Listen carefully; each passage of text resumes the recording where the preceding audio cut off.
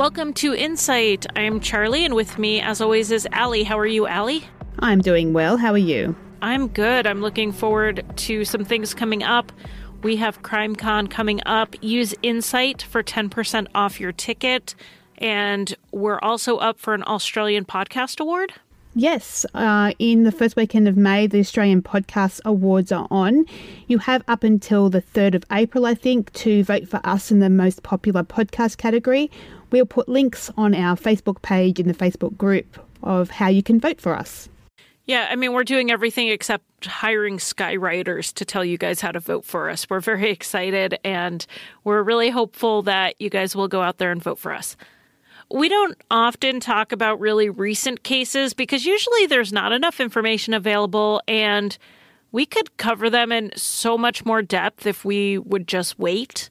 But in this case, the case of the Turpin family, it's one I feel like we can cover in multiple parts over the next couple of years as there are updates and developments, or if it ever goes to trial. So we're going to take a snapshot in this episode of what we know now, just 2 months into the investigation.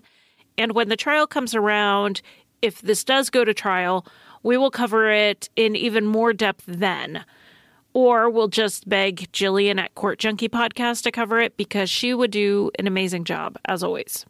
This story starts on January 14th, 2018, just before sunrise, when a 17-year-old girl and her younger sibling snuck out of a window of their house with a charged cell phone that didn't have service.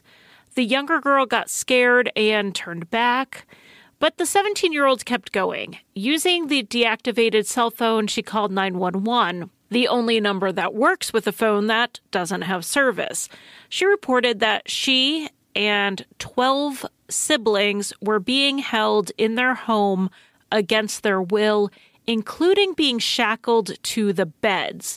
Police immediately went out to where she was and approached what they thought was a skinny 10-year-old.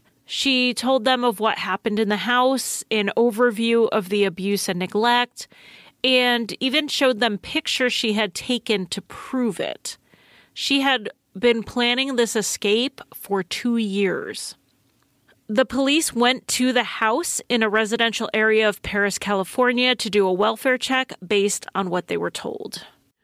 What they found led to the immediate arrests of David and Louise Turpin, the parents of all 13 of the children in the home. The children were between the ages of 2 and 29, and only the little 2-year-old appeared to be a healthy weight. The rest were malnourished to the point that their growth and development was stunted.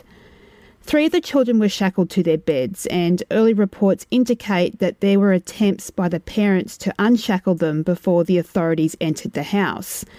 The house was filthy and dark. It was so bad that cadaver dogs were brought into the home to search. There was a concern that perhaps there were children who did not survive the extreme abuse and their bodies may be hidden in the home. It doesn't appear that they found anything, and no one has reported knowing of a child the Turpins had who was suddenly unaccounted for. The children were given food and transported to the hospital, with the adult children going to one hospital and the minor children going to another. Known collectively as the Turpin children, or the Magnificent 13, as locals have decided to dub them to separate their identity from their parents. They are recovering from their lifelong ordeal in the custody of the estate, and hundreds of thousands of dollars have been raised to pay for both their care and their rehabilitation, including scholarships so they can receive an education. After nearly 33 years of marriage and 29 years of parenthood, many are wondering how this couple got to this place of torturing their own children and how it took nearly 3 decades for anyone to do anything about it. So today we're going to turn back the clock and piece together what we know now about David and Louise Turpin based on what's been reported in the media. We should start with the abuse that would be uncovered. Authorities have said they don't know everything yet because they're not pushing the children. They're building trust with them, and as time goes on, they're disclosing more and more. but the focus is on helping the kids heal and not hurting or traumatizing them further. This isn't graphic, but it isn't easy listening either, so if you want to avoid the details of the abuse, feel free to skip ahead, probably 5 minutes or so. What we do know about the abuse. At some point when the adult children were minors, David and Louise started tying them to their beds as a punishment, and they would tie them using ropes. They were spanked and later beaten and strangled. Whatever abuse and neglect they started with just escalated and became more sadistic and violent over the years, and authorities said it had gotten even worse in the last 8 years. A big escalation occurred when one of the children managed to break free from the ropes used to tie them to the bed. David bought chains with padlocks to replace the ropes, and they weren't only used to tie up for punishment. They were tied up when the parents decided that they should be. Based on the state of their mattresses, they were not released to use the bathroom. It would get so bad that some of them spent the majority of their time chained up to their beds. They were not allowed to leave the house without their parents and rarely left at all, really. They were not sent to school and were not allowed to talk to neighbours or even extended family members. This all helped keep the abuse hidden.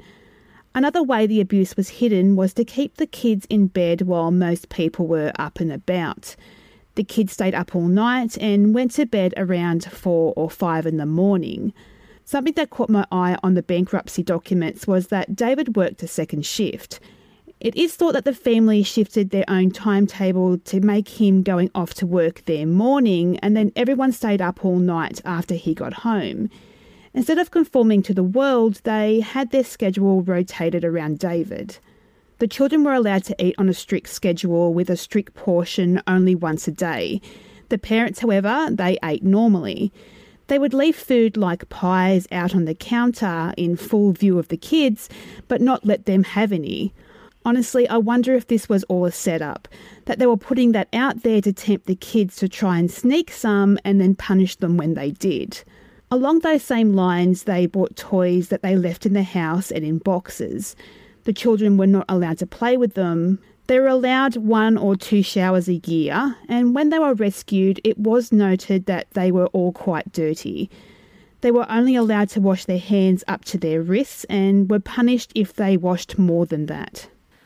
At first, I wondered if some of this extreme control over resources like food and water started as pressure to stay financially secure with such a large family, and then it went too far because the parents were either mentally unwell or maybe they're psychopaths. But that was before I saw their bankruptcy filings. In 2009, David bought himself a brand new Mustang. Louise bought herself at least 1 wedding dress, if not more, for wedding renewal services. They racked up extreme amounts of credit card debt in a relatively short amount of time while they were not feeding the children. They took trips to Disney with 15 people, and that's not cheap. And based on how infrequently the children left the house, they probably would have been just as happy with a trip to a playground. The parents bought the toys and the food. They just didn't give them to the children, but they spent the money on them. They did buy them. So they were spending the money. They just weren't using it to care for their children properly. And I think this abuse would have happened if they made $1 million a year. I think it would have happened if they had only 1 child. I no longer think this was ever about stress or limited resources. David faces 1 count of a lewd act on a child under the age of 14. It would be, in my view, unlikely that this was an isolated incident, and this is where I think we may see additional charges come out. If there was sexual abuse in the home, it may be one of the last things any of the children will disclose.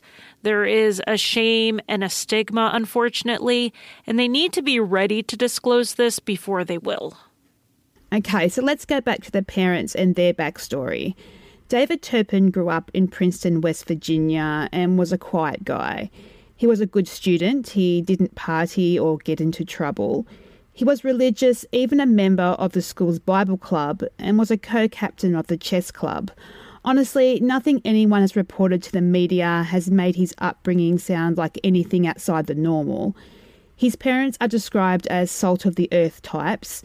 David graduated Virginia Tech and went into engineering. Louise Turpin grew up as Louise Robinette, with parents Wayne and Phyllis and 2 younger sisters. The family was Pentecostal and deeply religious. Wayne was a minister. Louise's upbringing wasn't as solid as David's. According to Louise's sisters and a cousin, a close relative sexually abused their mother, them, Louise, and a few cousins. It sounds like it was a tragic open secret within the family. Louise was only a sophomore in high school when she started dating David, who was 23 years old. Phyllis found out about her daughter's relationship, and while it wasn't really something that they would normally allow, Phyllis allowed it to continue secretly. She did not tell Wayne, who would have objected to it for religious reasons. But Wayne did find out they were dating when David signed Louise out of school one day when she was 16 and they ran off together to Texas. It's unclear how the police caught up with them, but they did and made Louise come home, and Phyllis told her that she needed to come home. When she did get home, her father basically said that she was making her own adult decisions now, and the couple was married shortly after. Wayne and Phyllis, however, would divorce in the next few years. Phyllis remarried and had 3 more children. After their marriage, David and Louise moved to Texas, and their first child was born in 1988. They kept in touch with their families, but being in Texas gave quite a bit of distance. One of Louise's sisters moved in with them while she was at college and said she didn't see any abuse, but that they were very strict parents, and they treated her like she was one of their children. She said David would go in the bathroom while she was showering, and it made her uncomfortable, but that he never did anything else toward her. She didn't tell anyone at the time because she had just moved out to Texas. She had no connections other than David and Louise. She was young and she felt stuck, but being an adult with life experience and looking back, she can see how David in the bathroom while she showered was absolutely wrong. The second child was born in 1992, and after that, the kids were born every year or 2. They settled in the Fort Worth area, and as their family grew, they initially sent their children to school. Their oldest child, a daughter, went at least kindergarten to the 3rd grade in a Fort Worth area school. Classmates remember her because she was bullied in school for how she smelled and her dirty and ill-fitting clothes. When the family had grown to 8 children in 2000, they left Fort Worth and moved to a small town called Rio Vista, Texas. Pictures of what the Fort Worth house looked like when they left it have been put online, and it is absolutely filthy. There are large, dark stains that look like mud, but based on other reports, they may have been feces. They had the windows covered up with boards. It's not clear when they began homeschooling their growing family, but I'm under the impression it started while they were living in Fort Worth, but for sure by the time they made it to Rio Vista. Rio Vista is a very small town. The population is under 900. Initially, the Turpins lived in a brick home on a 36-acre property, but they would later move to a 4-bedroom, 2-bathroom, double-wide trailer on the same property. They were located at the end of a dirt road, but had a neighbour who lived directly across from the brick house. The neighbour who lived across from the brick house spoke to the media and said the family kept to themselves and were rarely seen wandering far from their own property. David would leave to go to work while Louise stayed home with the kids to homeschool. They did not appear to participate in any homeschool groups or activities. They literally just stayed home all the time. And as a former homeschooler, I can say that is not typical of homeschool families. I leave the house far less now than I did when we homeschooled. One Christmas, the family bought all of their children brand new bicycles, but no one ever saw the kids riding them. They stayed on the porch with the price tags on and never moved. a child who lived on the street who is now a young adult herself, played with the kids a few times, but they would never even tell her their names. When she went over to the house one time, hearing the kids outside playing, they closed the door on her face. By the time the family left Texas around 2010, they had added 4 more children. And when the family left, they literally just walked away. The brick house they initially lived in was disgusting. Dirty diapers were left in waist-high piles, and dead pets were found in the home. And that's in addition to just the trash. They also left the trailer behind and 2 of their vehicles. Eventually, the cars were repossessed and the property was foreclosed on. We need to take a break for a word from our sponsor, and then we will talk about what was found on that property after they moved out. Hiring. Every business needs great people and a better way to find them. Something better than posting your job online and just praying for the right people to see it. ZipRecruiter learns what you're looking for. It identifies people with the right experience and invites them to apply for your job. In fact, 80% of employers who post a job on ZipRecruiter, they get a quality candidate through the site in just one day. And ZipRecruiter doesn't stop there. They even spotlight the strongest applications you receive so you never miss a great match. The right candidates are out there, and ZipRecruiter is how you find them. Businesses of all sizes trust ZipRecruiter with their hiring needs. And right now, our listeners can try ZipRecruiter for free. That's right, free. Just go to ziprecruiter.com/site. That's ziprecruiter.com/site. ZipRecruiter, the smartest way to hire. The trailer was still full of their belongings, including photographs and furniture, and their trash, and more dirty diapers. It appears that they just piled their trash and waste around them rather than dispose of it properly. A neighbour said they had a dumpster on the property at one point, but quickly filled that as well. Knowing the family had dogs, some neighbours went into the homes after the Turpins had moved out to make sure the animals were not left behind. It's a sad fact, but any animal rescue will tell you this happens. A family is evicted or suddenly moves and they literally just leave their animals behind. It's incomprehensible to me how people can do this, but David and Louise Turpin seemed capable of almost anything, to be honest. They did find 2 small dogs in the trailer who were still alive thanks to all the waste left behind that they were able to eat. A man and his mother, the Baldwins, bought the Four Coves property to rehab it and turn it into a rental property in the spring of 2011. In an interview with CNN, the mother said the bank made her sign a document saying that she wouldn't hold them responsible if she got sick or injured touring the property. And I'm not sure if this was the house, the trailer, or both. This was before she even bought it. Just walking through it seemed risky. It wasn't just the filth or possible mould. There was also substantial damage to the interior of the trailer beyond the filth, with the bathroom floor rotted through.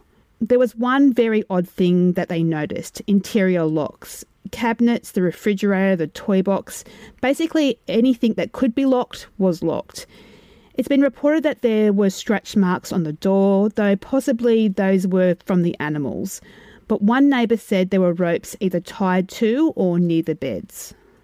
The Turpins never came on social services radar, though. There were a few incidents where the police were called to the property, however.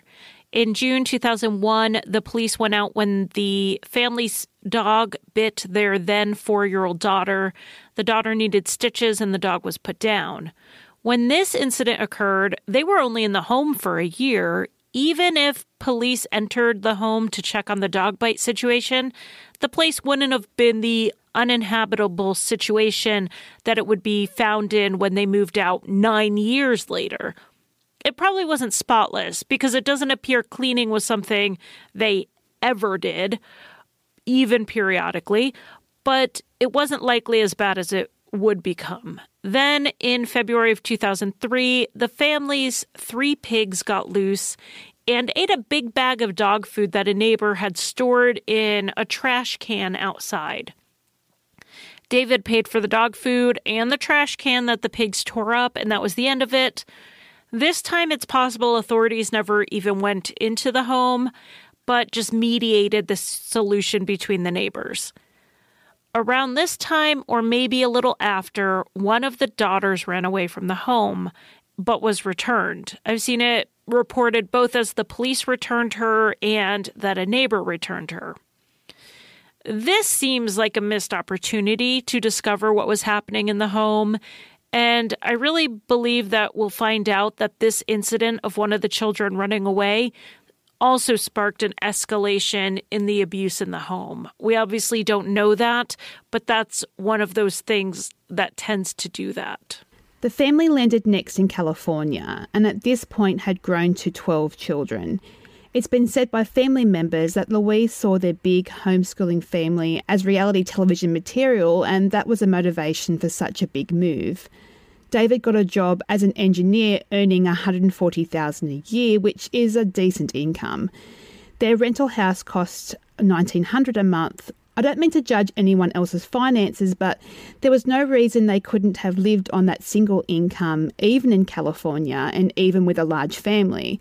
It would be a frugal life, but that's something many people with large families decide is worth it to have a large family. It's the trade-off. But they didn't live within their means. They filed for bankruptcy twice, with the most recent filing being in 2011. This was a Chapter 7 bankruptcy, so they were claiming their debt was beyond what they could pay back. So this would essentially wiped their debt clean. Their assets were around $150,000. More than half of that was David's 401k retirement savings from his job. Their debts were around $63,000 in secured debt with their vehicles listed and $177,000 in unsecured debts like credit cards. They also claimed a $1,000 deficit in their monthly income and their monthly expenses, claiming they spent $2,500 on groceries every month. At the same time, we now know they were severely restricting and rationing food for their children, yet they claimed that $2,500 grocery bill each month.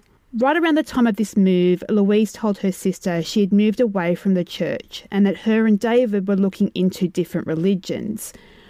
With letting go of their religious limits, they began going out and drinking for the first time, leaving the younger kids in the care of the older ones.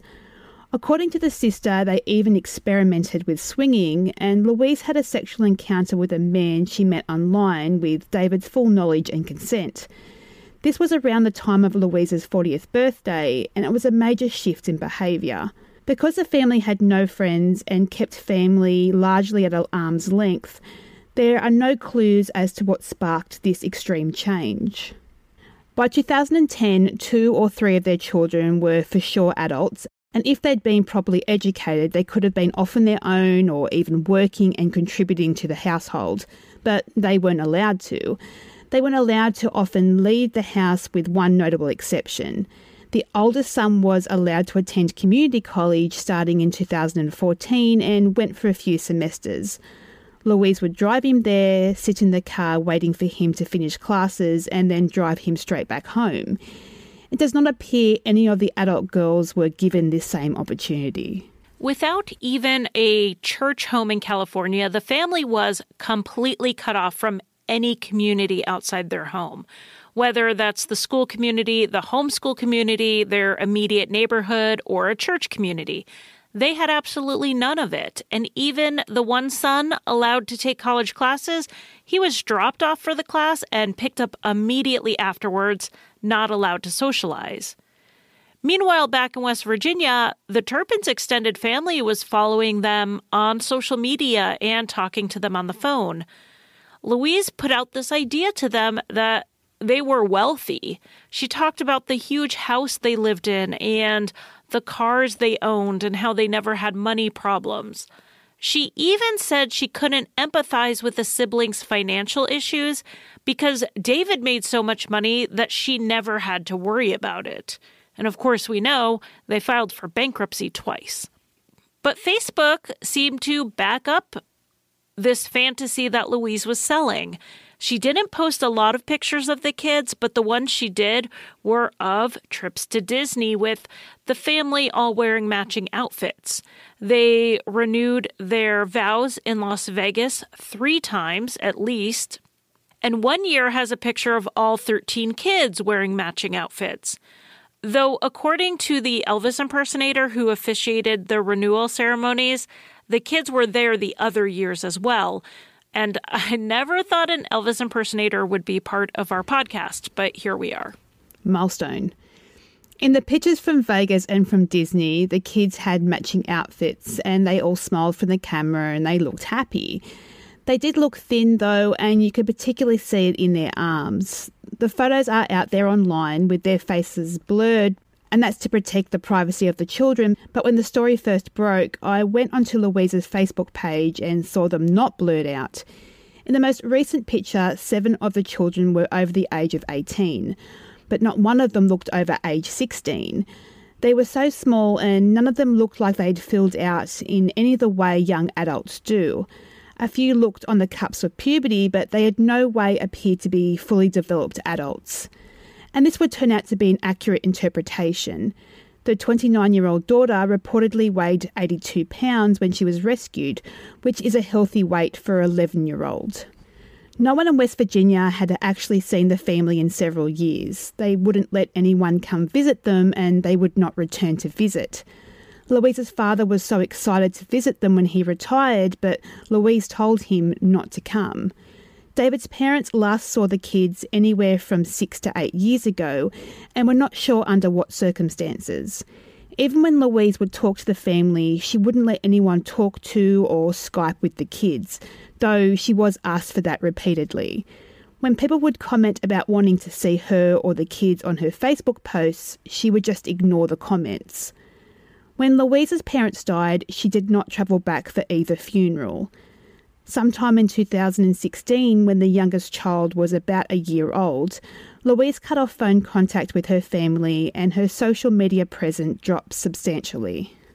We're going to take one more break for a word from a sponsor, and then we will talk about what we do know about their life in California.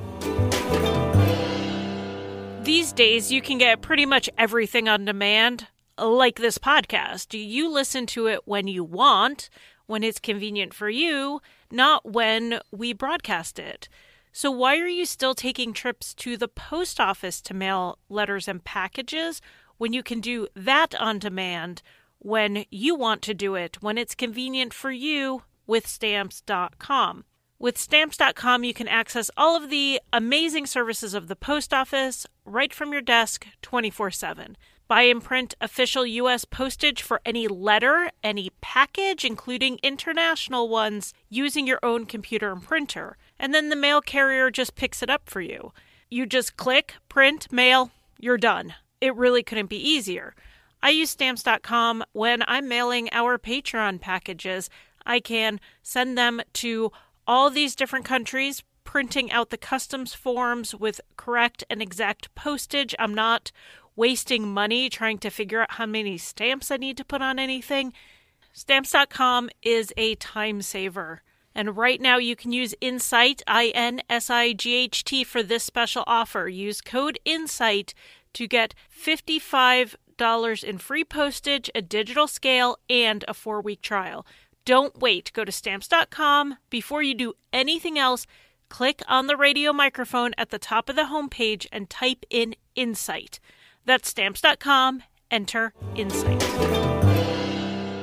On initially arriving in California, the family lived in Murrieta, California, starting in 2010.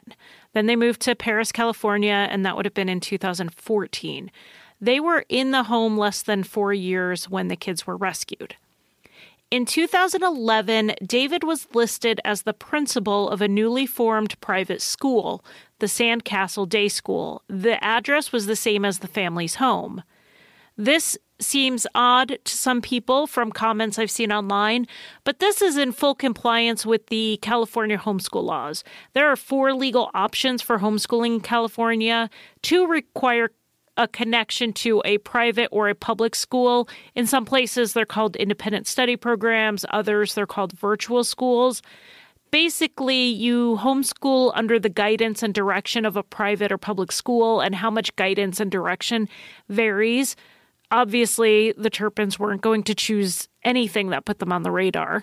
So there are two options that leave you entirely independent of a larger school system, and that's either use a credentialed teacher in the home, like a tutor, or you register your homeschool as a private school, and the latter was the option the Turpins chose.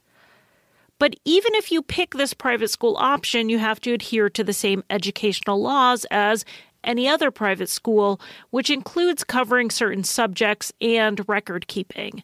They didn't do this, obviously, and there was no oversight. No one was checking on them. When the kids were found in the home, it appears they only had the most basic education. We do know that all of the adult children can read and write and recite Bible passages. Writing was one of the only things the children were allowed to do at all. And when the kids were rescued, stacks and stacks and stacks of journals were found.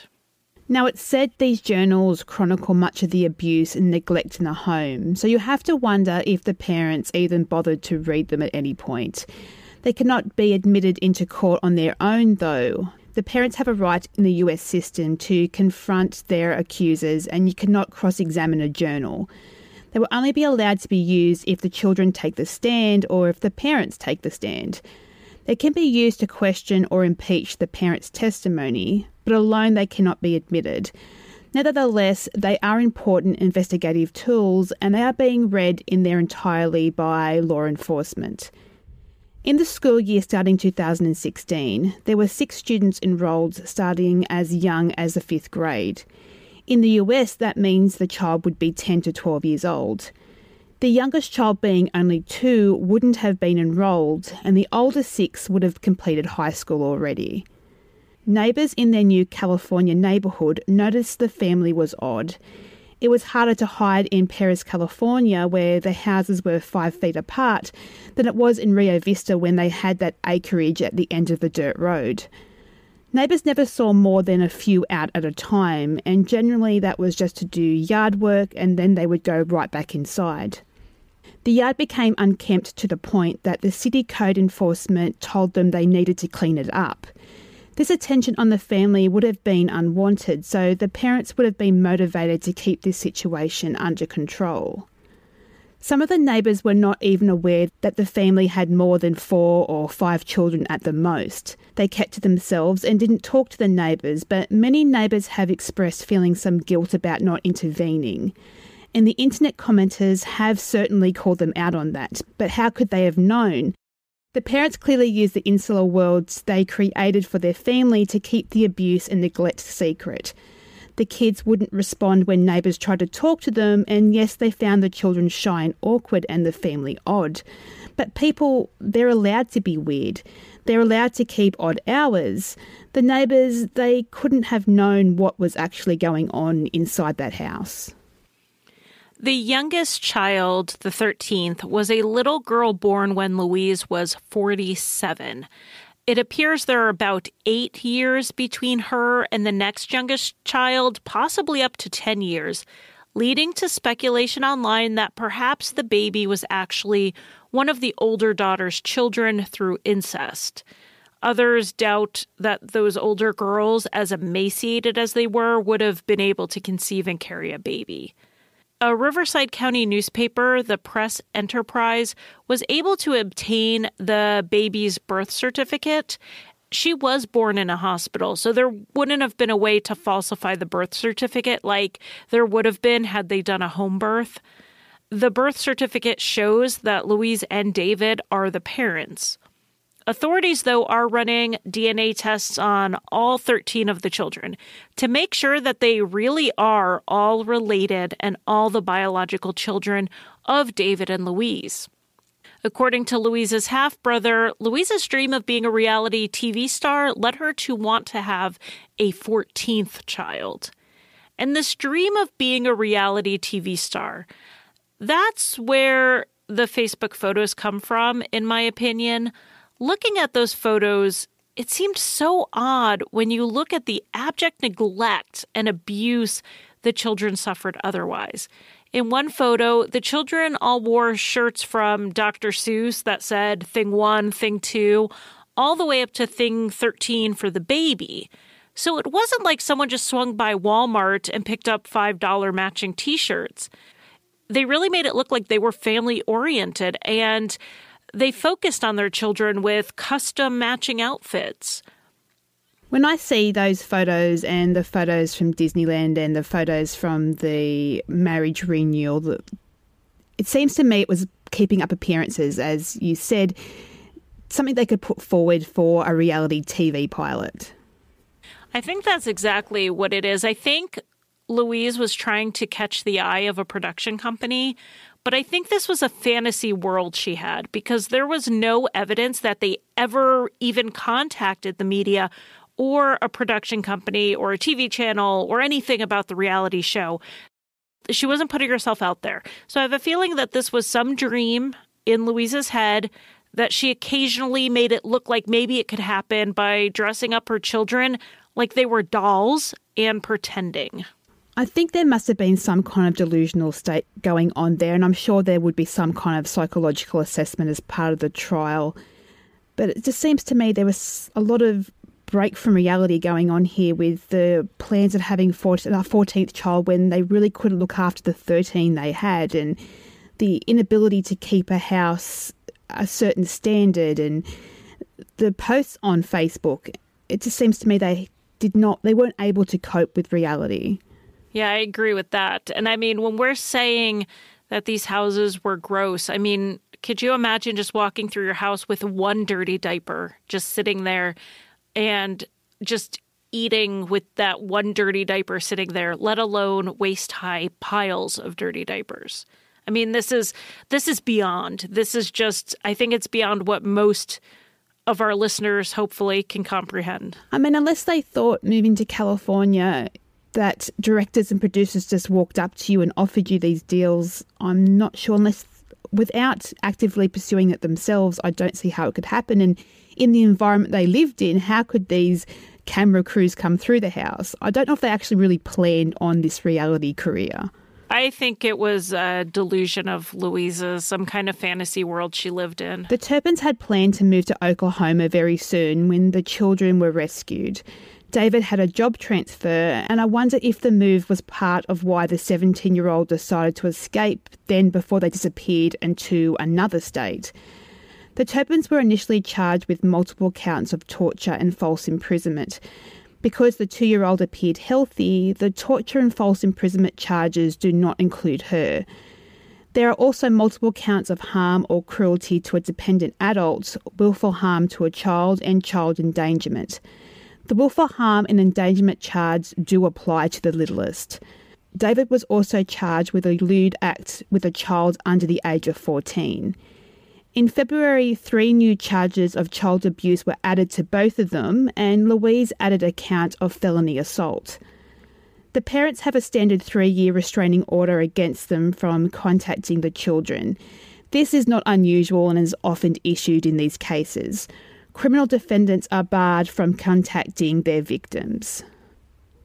So in talking to Good Morning Britain, a sister and cousin of Louise said that they went to the jail to speak with both Louise and David.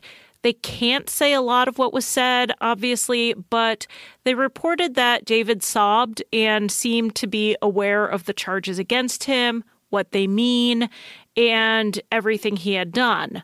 Whether he was sobbing because he was facing the rest of his life in prison or he's somehow suddenly remorseful, we don't know. Louise, though, they described her as in La La Land and insane. They want the psychological evaluation done on her quickly because she doesn't seem to understand what's going on and that she isn't going to just get out of jail soon. When asked in a very recent interview with the television personality Dr. Oz, her sister said that Louise did not ask about the children. The adult children are under conservatorship until at least the end of May. This gives them time to physically heal from the immediate issues and start figuring out what options there are for them. There will be a hearing later to determine if the conservatorship will continue. The conservator has the power to make decisions for them, which is something that they very much need right now as they're coming out of a home where some of the kids don't know what medicine is. Some don't understand what a police officer was and that they were there to help them. They also have an attorney who meets with them to make sure their wants and needs are being advocated for. The minor children are in care of social services and their location has not been disclosed. They have not seen their adult siblings since this happened, but they've done video chats to keep in touch. The community has rallied around the Magnificent 13, as they refer to them in the community. Fundraisers have raised money to go toward their short-term and their long-term care. Donations of clothing and toys have flooded in. Basic life skills are being taught to them, and they've been introduced to technology, TV, movies, all these things that they were previously barred from. But let's note that David and Louise did not bar themselves from any of that. The adult kids, and I'm sure the little kids too, they don't read any of the news reports about their case, according to the attorney for the older children. But they do know that those who have heard about their ordeal are concerned for them. There are a lot of questions left, and some may never be answered. A big one is, were the parents in this together, or was one of them dominant? In their specific religious tradition, in their upbringing, the woman would have been submissive to the husband, and David was an adult when they married, and Louise was not. She came from an abusive background and likely would have been vulnerable to an overbearing and controlling man. But that doesn't mean she was abused or threatened into submission herself. She is sharing most of the charges with him at this point, and in fact has a felony assault charge that is just on her. So we'll have to wait and see what comes out of this, the psychological exams, any further investigation to see if one of them, possibly Louise, ends up with lesser charges. And I think it'll be very interesting to see if either one of them throw the other one under the bus. It's interesting with all the information coming out with Louise's current mental state, if she was always like that or if that's a recent thing, if she was getting abused in or neglected in some way to cause that mental state, is it something that she's just, putting on for the trial? It will be interesting what comes out in this psychological examination that will obviously happen at some stage. And there's another question about the 17-year-old. It was recently discovered that she had a YouTube channel under an alias and recorded videos of herself singing. She also had an Instagram account with selfies and pictures of the family dogs. These dogs, by the way, appeared to be well fed, and they have been placed in new homes. It's unclear how she had the ability to record and post these videos, or even when they were recorded. I kind of wonder if she found this deactivated cell phone earlier than when she escaped and first used it to get on the internet using the family's Wi-Fi. The family's home was a pit. David and Louise could have easily had old cell phones they weren't using anymore, just floating around in a pile of trash. They lost track of it, and the 17-year-old found it. Though I can't help but wonder if this YouTube channel, the videos of her singing, was part of a grander plan for this reality TV career. Yeah, if Louise had put that in the kids' heads, it's possible she was feeding them this idea that they were going to go to California, they were going to become famous, everything was going to get better. Because it just seems bizarre to me that the children were chained up most of the time, but then there's videos of the 17-year-old singing and apparently appearing happy in these selfies. When did this happen? Right. Those are big questions that I have, and I was really pretty surprised to see those. And she had plotted her escape for 2 years, but I think maybe just because she was so sheltered, she may not have understood a lot of the other ways she could have reached out. Her older brother was in the community college and didn't say, oh, by the way, I'm being held prisoner and I'm a 22-year-old man. He was just, he'd go to class, he'd kind of linger as long as he could, and then he'd get in the car and go home. This could come back to a Gypsy Blanchard type situation, though, if they're so used to this world, this abuse and neglect, that they don't know any different, that this is normal to them. Right. They don't know that there's a way out. I mean, one of them tried to run away in Texas and that ended poorly. One of them got out of the ropes and then they ended up padlocked.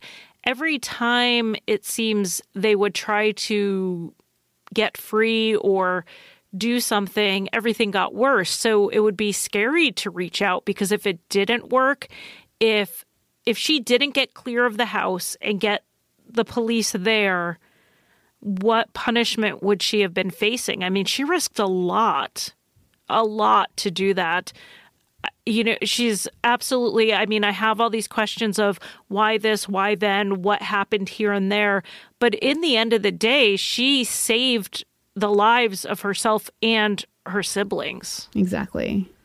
Due to the bulk of the evidence that their defense attorneys have to go through, it's going to take a while for this case to make its way through the courts, even if the parents do eventually plead guilty.